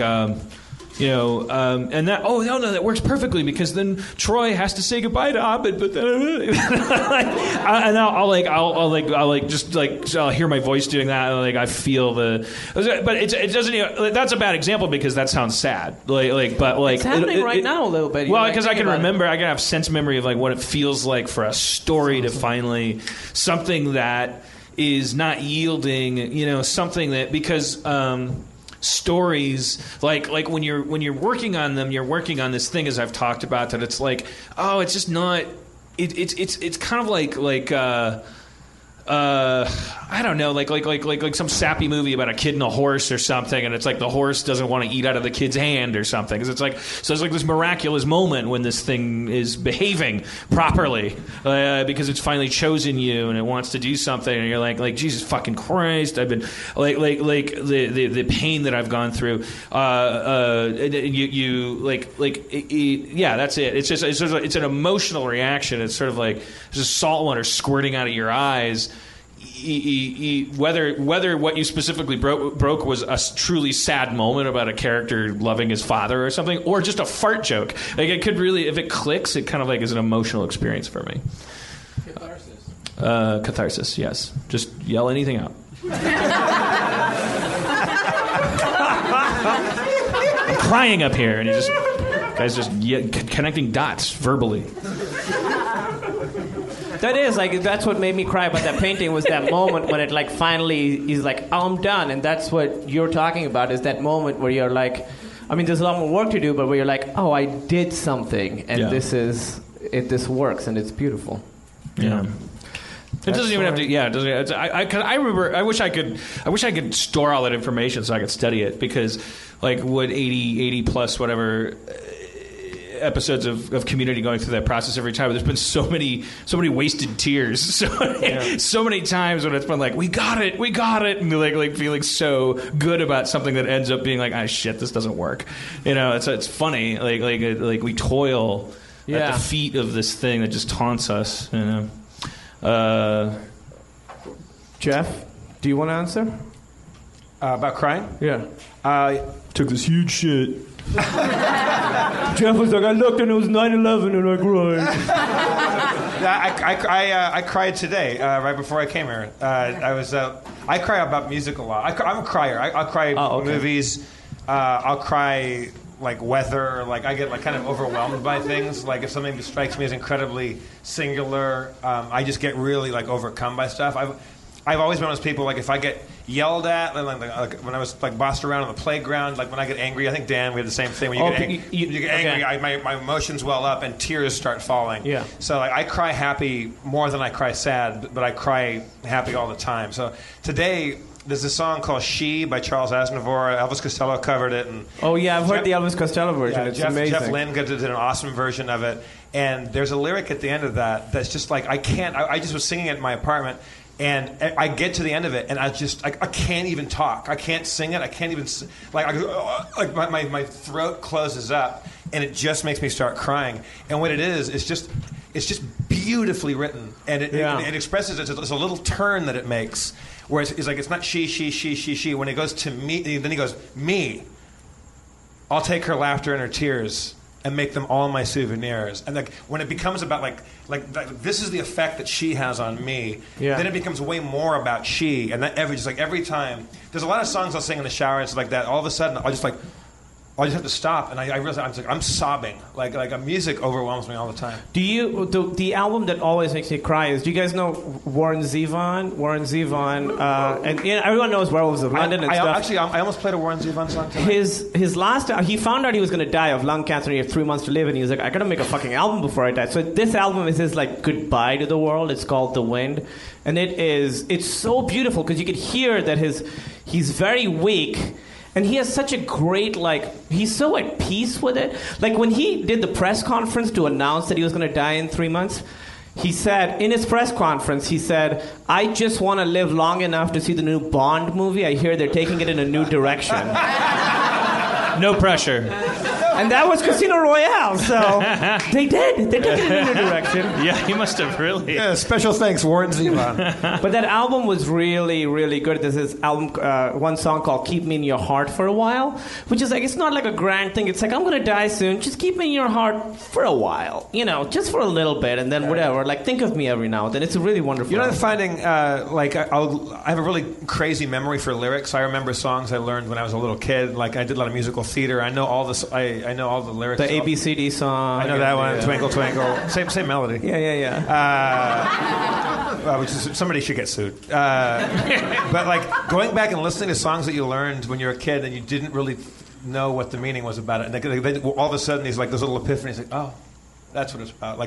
Those moments really hit me right in the old. I was a little kid and I loved Four Weddings and a Funeral, and it wasn't until the 10th time I watched it that I realized that those two characters were gay, and that changed my life. I was like, I guess they're not so bad, because it's true. Grew up very homophobic and stuff, because very religious, and so. But that was part of the reason watching that movie. I was like, oh, okay, that's people do whatever they want. I was watching West Side Story on TCM a few months ago, and I cried, openly, alone at my place, but not at one of the sad songs, at I Want to Be in America. You know why? Because it's a fucking good number. It's a fucking good song. Which one? I Want to Be in America. Okay, but be in America. It's fucking good. And the guy that plays, who's the sexy dude, what's his name?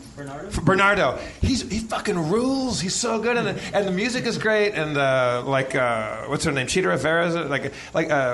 It's just so good, and it's just like a triumphant moment. There's little things like that. You go that really fucking came together. There's a bunch of that's 200 people making something happen. That's another thing that always gets me is when it's humanity working as one thing. I went to a space shuttle launch and it's moving. Yeah. There's 6 people on that fucking thing. Yeah. And it's I just sobbing, crying. Yeah. And there was a guy next to me, and he's a colonel in the Air Force, and he was sobbing, crying. He had a friend on board that thing. I thought he turns to you, suck it up, pussy. Let's get this bird in the air. We're not going to do it with your tears. He's standing next to me. I knew, we had talked about it before. He goes, he's got a buddy on board this thing. It was the last launch of Atlantis, I think, or second to last. Supposed to be the last, but they added one more, I think. And so when it went up, I was just my jaw hit my chest, and I was just screaming, not crying. Yeah. Just a steady flow of tears. I've never really cried like that. It was just complete awe. I mean, it's crazy to think that, billions of years ago, the sun supernovas and one piece of dust or whatever settles where Earth is, and it just happens to spin and cool. The hot gases spin and spin for eons, and then they cool, and it sort of forms Earth, and it just happens to be habitable. Cut to us launching shit into space. And next to me is this guy who looks like the Great Santini. He's a badass, pilot, test pilot, tough guy, ex-astronaut, and I know he's got a buddy on board, but he's being very sang-froid about it, and very and he was saying people don't really cheer. Just so you know, when it launches, a lot of people cheer, but the people that have been to these before, they don't cheer until the solid rocket boosters detach. Sure. Because when those are still lit and they're still attached to it, anything can go wrong, and there's no way to abort it. Once they release, there's a possible way if things go wrong to have them return to the landing site. Yeah, they're going into space against God. Yeah, and things can go wrong. And they're strapped to a bomb that they can't turn off until those run off. And once the SRB is detached, then there's a way for them to nose over and do a return to landing site, which has never been done, thank God. Did you tell him that there's a traditional there's things that can go wrong when you're telling people how to cheer? I was asking him a million questions. Oh, okay. I wanted to know everything. That was unsolicited. I'm sorry. No. He was just saying I said, how many of these have you been to? Then I find out that he is a pilot and he's got a buddy on board. So and I was just were you here for the Challenger? He goes, yes, I was. I go, what was that like? We talked about that. Oh my God! And so that's when he's saying it's since then we don't cheer until the SRBs are released.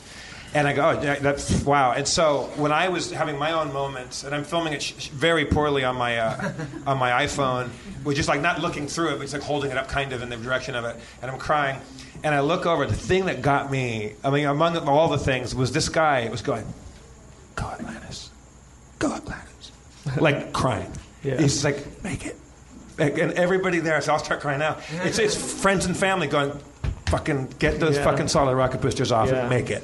And it was just like, there's something incredibly, like, you know, like we get so irritated by little things humans do, and I'm such a road ragey, you know, cock on the road and stuff like that. Everything's irritable, and Rush can go fuck themselves, and Wolf Blitzer. But you know what? Rush can go fuck I know. Oh boy. But the thing is, like, the beauty of, like, it doesn't have to be people going into space, which is the craziest thing in the world. But it's just crazy to go like it's a very human moment where I just go like we're awesome, like we're really cool, and we have so much mental capacity, and it's very difficult to do all the things we do. I don't know how you put lead in a fucking pencil, but there's heroic shit that goes on to every little thing that we do, and it doesn't have to be going into space to make you realize that. But there's so much natural heroism that's the stuff that always gets me, and then you realize how brief it all is. Like that's the beauty of it. Like, so that's why sunsets are sad. You know, it's like one day closer to death. It really is. I think that's genuinely part of the reason why. Like, I think seasons are very like. I always connected to seasons when I was in Chicago and stuff, and I feel like part of the reason that California people can be so cocky and get all that work done and stuff is like.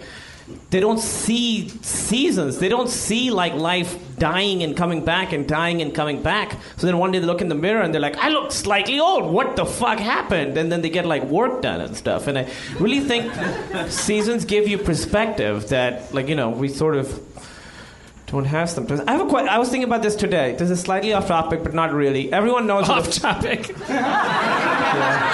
Yeah. We all know who the first man on the moon was. How many people know who the first man in space was? Okay, like 4 people. His name's Yuri Gagarin, and just because he was Russian, we don't hear about him as much. To me, that's really sad, because that's something, again, that humanity did. It was in the fucking 60s. The first man in space. Everyone should know his name. And we don't know it just because it's a Russian, and they didn't like Russia back then. It like bums me out. Yes. Anatoly, have you met Anatoly? Was he here before you left? Yes, I've met Anatoly. Our resident Russian. About Gagarin, mostly actually about me. Gagarin. I knew it. This is the least surprising thing. Gagarin, he was studied in a city where I grew up. Oh, wow. Yeah. Yeah, see, so obviously 4 people raised their hands. One of them was the guy who grew up in the same city as him. That's a name that we should know and celebrate. Are there big statues of him in town? That's great. It's him punching Neil Armstrong in the face. I think everybody knows Yuri Gagarin was the first guy in space. I think maybe because you asked it that way, people. Oh, is that right? People paused and was like, know? maybe it wasn't Yuri Gagarin. A lot of people didn't know. Well, because I grew up during when I learned that it was the Cold War, so we were supposed to, by that argument, maybe they're just past it. They're like, space, fuck that. I don't know. Maybe. That is a bummer that wouldn't have happened. What about that dog? The first thing, it was a Russian dog, right? Laika? No, it was 2 dogs, and they were called Belka and Strelka. Those really? Dogs, You made a thing that goes into space. You could name dogs 2 different things. Rover and Schmover.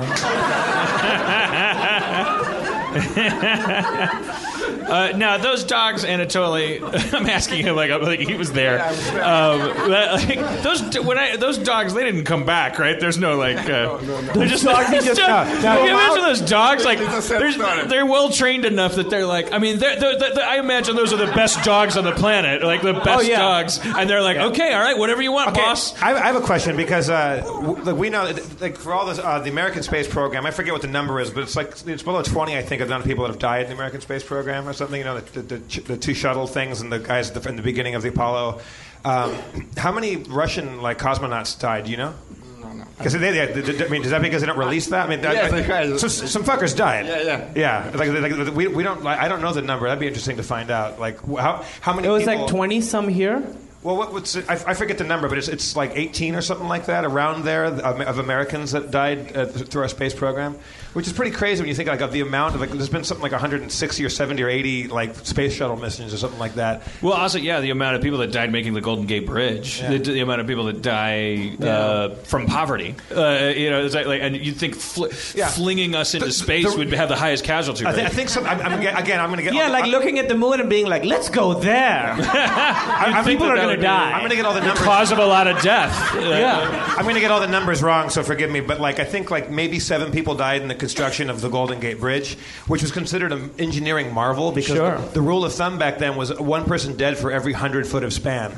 That was considered like feasible and okay insurance wise and stuff like that. The fact that only 7 people died and how 1,300 feet or whatever, not more than that, it's way more than that. It's that was considered we did it, and we're we put fuckers in the moon and when only 3 people had died. That's I hate to be cynical, but it's really expensive to kill an astronaut. It's a lot of training. A poor guy can die making a bridge, and that's what it is. That's my point. That's why I'm ranting about. That's the danger of capitalism. The idea that $1 is worth something is great and gets all kinds of shit done. The idea, but unfucking capped without some rule above it that a human life is absolutely not only worth more than anything, but that the president's human life is actually worth as much as we can wrap our brain around this. The president's human life is worth the exact same amount as the guy whose breath is terrible in the cubicle next to you and the guy that looks creepy outside the 7-Eleven. You don't have to want to be his best friend, but the idea that his human life is actually it's all equivalent. That all we have to do is put that in place over capitalism. Let capitalism run under it. You wouldn't have stuff like that. Okay. By the way, Anatoly's wearing the cat shirt from the sexy guy. From anybody else wearing the cat shirt from last week? No, just one. What's the cat shirt story? There was a gentleman named Andrew. Is Andrew here?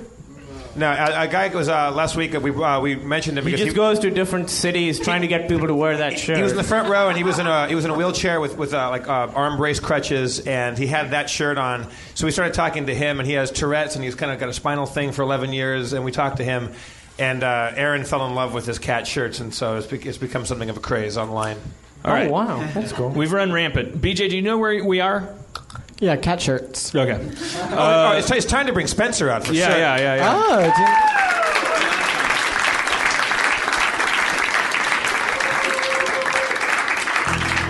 we had a lot of catching up to do. I'm curious to find out on Reddit whether this is the best or worst episode in a while.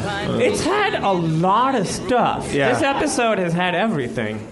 But I think I think that we've settled into an audience where it's my mom would listen to the Home Shopping Network while she sewed. In the 80s, I would come home from school. My mom wasn't buying anything because we were poor, but she'd sit there and sew stuff, and she would have the Home Shopping Network on because she had grown addicted to the voices. This is the people Diane she gives you a toot every time you order a bracelet. She's just listening to Diane talk about. It's if you listen to people for hours a day. You think that's what we've been reduced to? It's not reduced, elevated to. We're in their homes. We're in their lives. We're their family. If I cut my finger right now, someone in Illinois would be like, "Oh, he cut his finger." Also, they are listening. It's not just that they're listening to the sounds that our voices make. Right. No, they're engaged. Yeah. Okay. Yeah. Hi, Diane in Illinois. Are you chopping your salad? Hey, Gary, drive safe this morning. All right, Kumail, speed round. You have two BJ questions left. Shit. That was the first question. Speed round. Hi, Spencer. How are you? Hey, guys. Hey, Spencer. Hi, Spencer. Continue. Do you want to answer the question? You don't have to. No, okay. Continue. You never cry. 2 quick questions. Do you believe in God? Uh-huh. Yes? And I also cried during that Home Depot video where the guy is proposing to that other guy. Oh, yeah. I don't know this video. So sad. How's it go? He's like...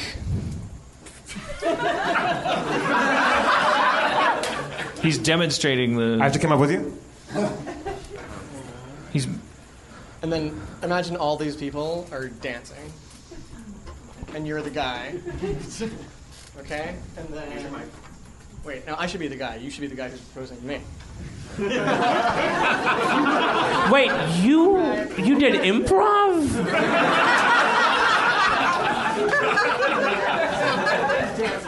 All his friends were like. I'm the guy or the girl? You're a guy. Okay. And I'm another guy. Right. We're in Home Depot. Okay. All of our friends are back here dancing. They're all dancing at the Home Depot. And then like a bunch of kids walk in with iPads and start holding them up. Like, so look, here's someone you know who's face chatting you from somewhere else in America or around the world. And you're like, oh, hi, relatives. Hey, good to see you on the iPad. And then your fiance guy walks up and is like... Your fiance guy walks up? Because you're about to get married to a guy. Oh. Like, do. Come on. Okay. You've made me so happy. Will you make the rest of my life the happiest life that I will ever have? I do.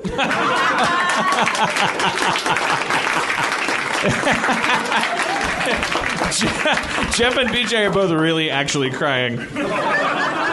You just gave me your Home Depot card? What is this? BJ, everybody. Thank you, sir.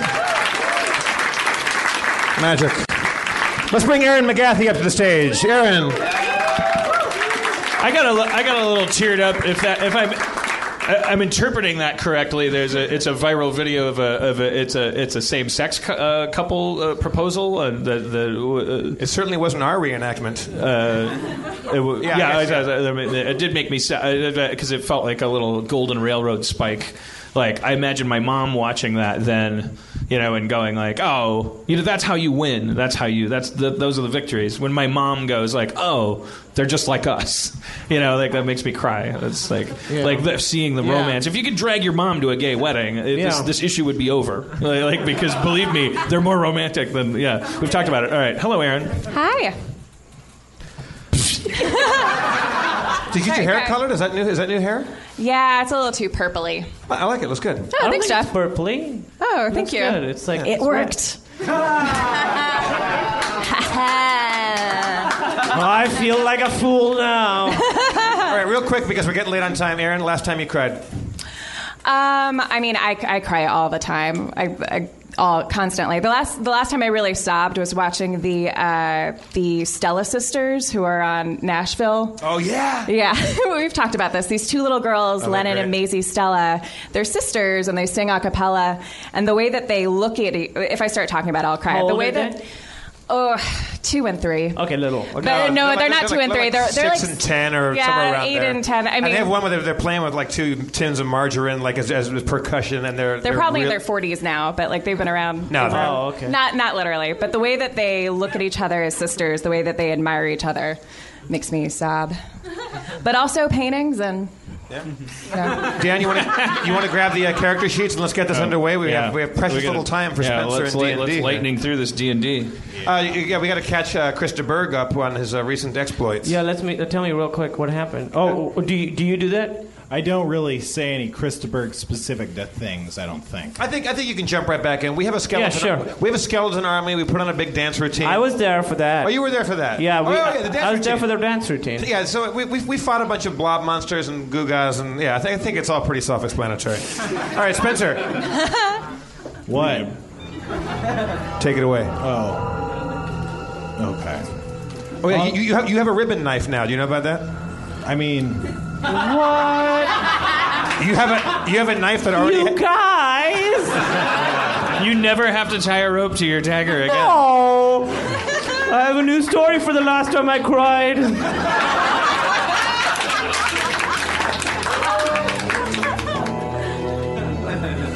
oh, okay. On the last episode of Harmontown, our heroes were still in the depths of Admiral Darkstar's Black Keep. After trekking north to lay a final siege on the menacing marauder, our heroes fell prey to Darkstar's illusionary defenses and were trapped within its icy clutches.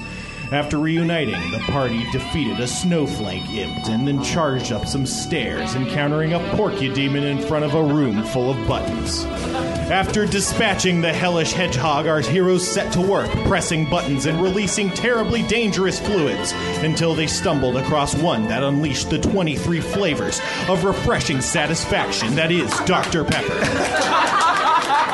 Filling the room with Dr. Pepper, our heroes floated up towards a hole in the ceiling in the sticky, effervescent embrace of success and the taste that Amazon site reviews call great tasting. The party crawled out of the hole and onto the floor of a great hall in a great metal castle.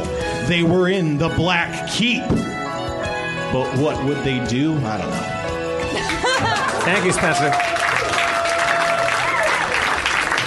Spencer Crittenden, as always, brought to you by Dr. Pepper. 100% immersion. I'm just calling it out. Okay. Yeah, so you guys crawl into the Hall of the Dark Keep. After you exit from this hole, you feel the nurturing Dr. Pepper has healed you. You regain all your lost hit points. Okay. Nice. All right. Wow, I feel so refreshed. Me too. I'm more of a Mr. Pibb guy. It's Pibb Extra now. Oh, is it? Yeah. You guys, Do you hear that? You guys and gal, we finally made it. This is the Dark Keep. This is the stronghold of Admiral Darkstar. It's quiet. Too quiet. I'm scared. I cast light. It lights up. Wait, what do you cast it on? My finger. Okay. It lights up. Are you holding it to try and look around? Yeah. Okay. Examine my surroundings. You can see there's a large double door to what I'm going to call, for sake of reference, the south of this room. You also see a wooden door on the east and on the west, and there's a staircase leading from the north. You just crawled out of a hole roughly in the center. Out of the same hole, you see your skeletons that you've been, amassing. They float to the top, and they start to pull themselves out of the Dr. Pepper. Do we still have all 50 of our skeletons? Would you like to count them? I count skeletons. You only count 46 somehow. Okay. You're going to make an omelet. Yeah. Recount. 46. Okay. I'm sorry, I doubted you. It's okay. I was hoping you were wrong. I didn't want to think. Yeah, what happened? We lost Huey, Dewey, Louie, and Scrooge. Fellas, that staircase, I guess, should be the first thing we check out. But behind you hear the double doors flying open. Whoa! Out charges a well-armored warrior. His breastplate is dazzling gold, and he wears a great green cape and clutches a blue gem on a rope in one hand. Speaketh your name and intention. I am Lightfinger. No, that's not true. My name's Sharpie. I don't want to start our relationship with a lie. As he dashes in the room and looks at your glowing finger, he says, Asmodeus's pissant demons, leave now or die where you stand. You have us wrong. You have us wrong, my friend. None of us are pissants. Oh. My finger is only illuminated from the power of truth. The devil's illusions work great tricks on my mind. Hey, look into my eyes. Do you see a devil's illusion right now? Yes. Okay, look into my eyes. Do you see a devil's illusion now? Not as much. Oh, okay. All right, Okay. All right. We go down the circle. We go down the line. I mean, keep looking in. It's still about the same. Okay, what does his face look like? He looks, it's gleaming and bright. He has like a plus sign that's just glowing on his face. It's weird. Listen, how many people have you encountered since your travels here that have told you that they're here to destroy Admiral Darkstar? The last room was full of people such as that. And they turned on you? And I destroyed them.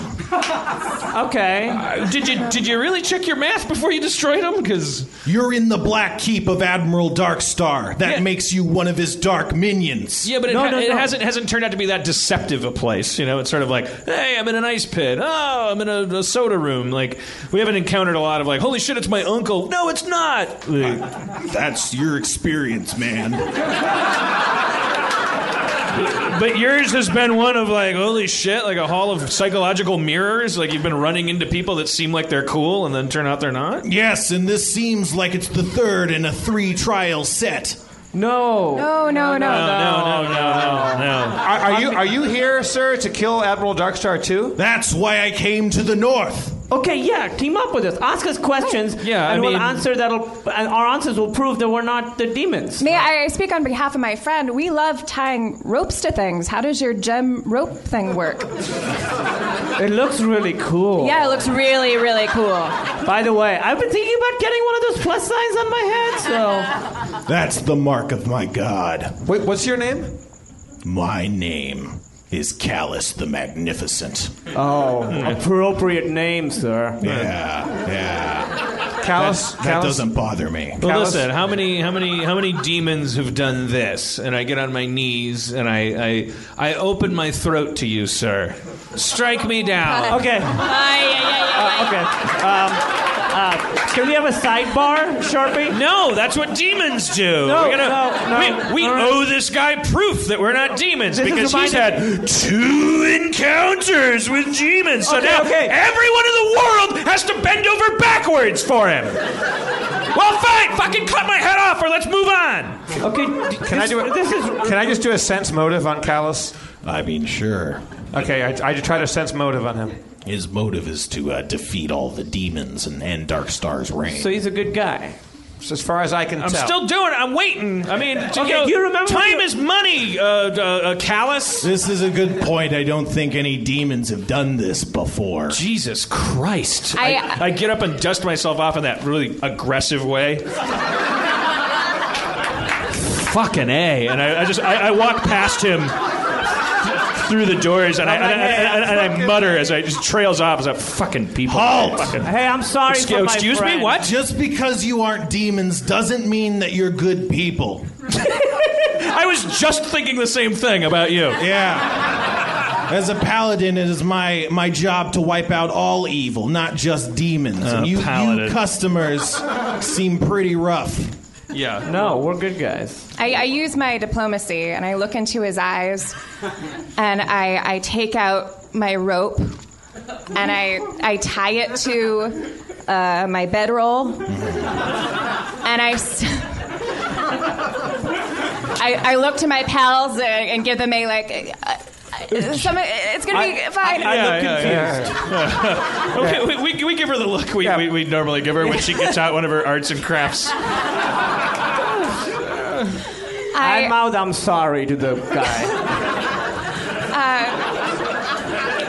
Callus the Magnificent. I look at him and use my diplomacy, kind of go, see, we're not that tough. I've known better than to take a trapped item before. No. I use my diplomacy, and I say, Callus, I offer you this bedroll and rope representing the tie to our home that we are making vulnerable. I say, if we weren't good, would we put up with this shit?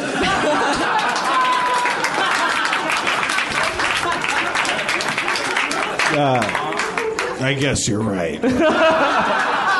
Well, then let's team up and work together. You seem like a tough paladin. Let's go and do this thing. Okay. All right. Also, just one thing, though. No. Sharpie, No thing. Leave it. Sharpie, leave it. We're all on the same page. Sharpie. This is let it go.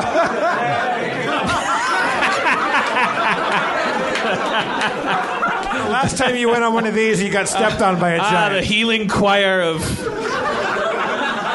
That's not immersion. All right. Yeah, exactly. I'm immersed. Just saying. All right. The guy's... Sharpie. Oh, it's pretty picky. Cool. For a guy that's alone. All right. He wants to fight the demons, but he wants to find the best allies in the world. Yeah, Callus, what is your... why do you want to defeat Admiral Darkstar? Because the Shard of Truth tells me so. Fair enough. Yeah. Okay. All right. Cool. Oh, yeah. All right. So where are you coming from? Besides 2 encounters that bent your mind. We don't need this. He doesn't need sass. Let's not sass him. I'm not sassing him. I feel like you're sassing him a little bit. All right. Look, I'm just. I've had a swam in cola. No, dude, I'm with you. Sharpie, I'm with you. I understand. But this guy, he doesn't know where we're coming from. Let's just put our best face forward, and then once he trusts us, then we can have the talk with him. Hey, you come across a little weird right up top. What did you see in your travels, Callus? What? I pat him on the back as if to say thanks. I don't see how that's relevant. Oh my God! What? Where is it? Just listen. He's a dick. He's a total dick. Tell me, you guys. Why do you control a skeleton army? I'm pretty sure, not pretty sure, I know for a fact that skeletons cannot be created without great evil being done. We made a deal with the frost giants who said that we could team up, and he didn't really help us a lot. He tried to kill us all. You've contracted with a dark force. Nope, he's not a dark force. Have you been to Fornheim? I can't. The frozen city? I've heard tell of such a city. Well, they're not great people either, but they're not dark. Yeah, they killed him, but then they brought him. We did a Busby Berkeley musical. It's a whole thing. You don't need to get into it. I go over and examine. You are undead? Are we our undead? skeletons are. No, listen, it came out wrong. He's No, our skeletons are undead. Dadoy. They're skeletons, and they're moving around. Your compatriot said you were once dead. Okay, all right. I was wrong. He was dying. He was dying. He was so almost dead. I'm dead inside. I had a dad like you. Okay. Sharpie. That's Sharpie. Leave it. We don't. Who was a great I'm not looking at him. I'm not looking at him. I walk over and examine the eastern door. The eastern door. You go over to examine the eastern door, and he's like, I wouldn't go there. Okay, let's take his word for it. All right. So what do you know about the eastern door, Callus? Oh, demons roast on the east. Well, if they're roasting, that's good. Well, I mean, they're eating. Oh, okay. I thought they were being roasted. No, they do the roasting. All right. So the objective, Callus, is to go to the demonless door? I don't know. Which doors have you been to so far? Which area have you not explored I yet? just know the east. I go to the southern door. That's where I came out of. Okay. All right, Jesus, you just said you've only... Hey, listen. Okay, the western door is Listen. I'm on your side now, Sharpie. This guy No. chapping. This alliance is uneasy right now. Let's wait. I do a big sarcastic tiptoe over to the northern door. Like, is this okay? And then I laughed at him. He's so funny. Oh. He doesn't respond. Okay, I examine. I do a perception check on that door. There's a large handle. I try the handle. You try the handle, and as you grab it, you feel a sharp prick. You pull your hand away, and you see a needle is poked out of the door and stabbed you in the hand. Retracting in the door? Uh-oh. This perception check should have showed you that there was a needle on it. It just showed me there was a handle. It didn't show me anything else. Yeah, it just popped out recently. Am I cut? Oh, yeah. Uh-oh. Are you talking about the northern door or the western door? The northern door. What's your fortitude save there? My fortitude is 8. All right. Everything's fine. Hey guys, this door has a needle on it, but I feel like I dodged a bullet on this one. Can I go grab it, but not where the needle comes out of? Like the different part of the handle? Sure. Because it's clearly an important door if it's protected by a needle. Right. So I grab the other part of it, and I open it. Okay. You see stairs that go up. Guys, do you want to go up some stairs? Yeah. What do you think, Callus? I think I'm going through the other door. Which door is that? What door? You know what, Callus? The west. The western door. You're going through the west door. Yeah. I'm going there now. Why? Why? Because you guys don't know what you're doing. Oh, do you? Yeah. I'm sorry. Well, can we be your minions? He then? starts stomping towards this western door. Let's go with I him. stomp after him, but I imitate his stomping. He throws open the door. Is there a needle on it? Inside is nothing but darkness. Yeah, a good choice, Callus. Tasty pick. He stops. He gulps a bit, and he's like, "You guys suck. You don't know what's up. I'm going through this door. And you guys can't come. What? We can't come. He charges through the door and slams it shut. All right. You know what? I think that was Admiral Darkstar in disguise. I don't trust this guy at all. You hear blood-curdling screams. No, it was just he's a red shirt. Yeah. No, sorry, I'm metagaming. Let's go up the stairs of the other door, the northern door. You begin heading up the stairs, but they seem longer than intended. As if it might take a whole week to find the top. Cliffhanger! All right. Thank you, everybody, for coming to Harmontown once again. What a journey we went on. I'd like to thank James Adomian and John Roy. BJ, of course. Everybody, our cast of cavalcade of characters. Aaron McGathy, Spencer Critton, and Kumail Nanjiani, everybody. I'm Jeff Davis, your comptroller. One more time for the mayor, Dan Harmon.